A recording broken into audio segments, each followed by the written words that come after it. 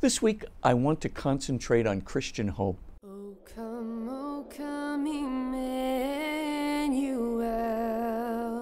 I'm going to talk just about the reasonable part of Christian hope today, and I'm going to talk about the unconditional love of God and the pathway to salvation in future episodes. Well, how can reason or evidence be gathered to sustain the fact that we're called to a resurrection, that God wants to bring us to that resurrection? Indeed, that the resurrection is real. Indeed, that God is real. We have more metaphysical proofs today than we've ever had before. We have more scientific evidence for God and a creation of the universe than we've ever had before. We have things like the Borda-Vilenkin and Guth proof. We also have the entropy evidence and new fine-tuning evidence that shows the intelligence of the design of the creation that are set forth in the initial conditions and constants of the universe. If you're interested in that evidence, you ought to go to crediblecatholic.com.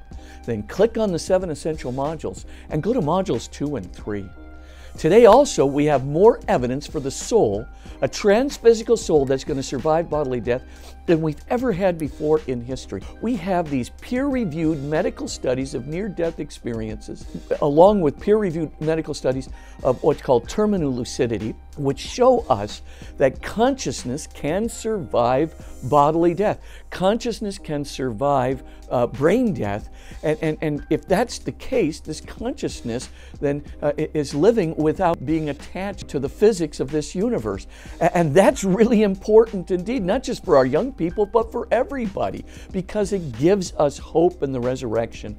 If you're interested in that evidence, go to crediblecatholic.com, click on the 7 essential modules, and go to module 1. We have more evidence today for Jesus than we've ever had before. Not just Jesus' historical existence. We've got more historical, exegetical, and scientific evidence for Jesus' existence and his resurrection in glory.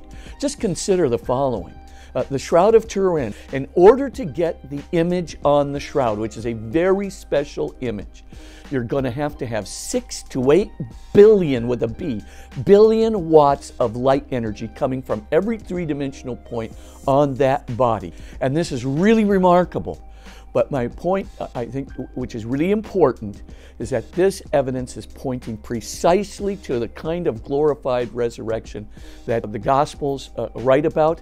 And of course, physical bodies without a supernatural cause don't emit 6 to 8 billion watts of light energy. Now, if you're interested in that evidence, you ought to go to crediblecatholic.com, click on the 7 essential modules, and then this time click on module 4. Overall, do we have grounds, reasonable and responsible grounds for Christian hope? The Lord has not left us bereft of evidence. We have a ton of it. Just go to crediblecatholic.com. I'm your host, Father Robert Spitzer.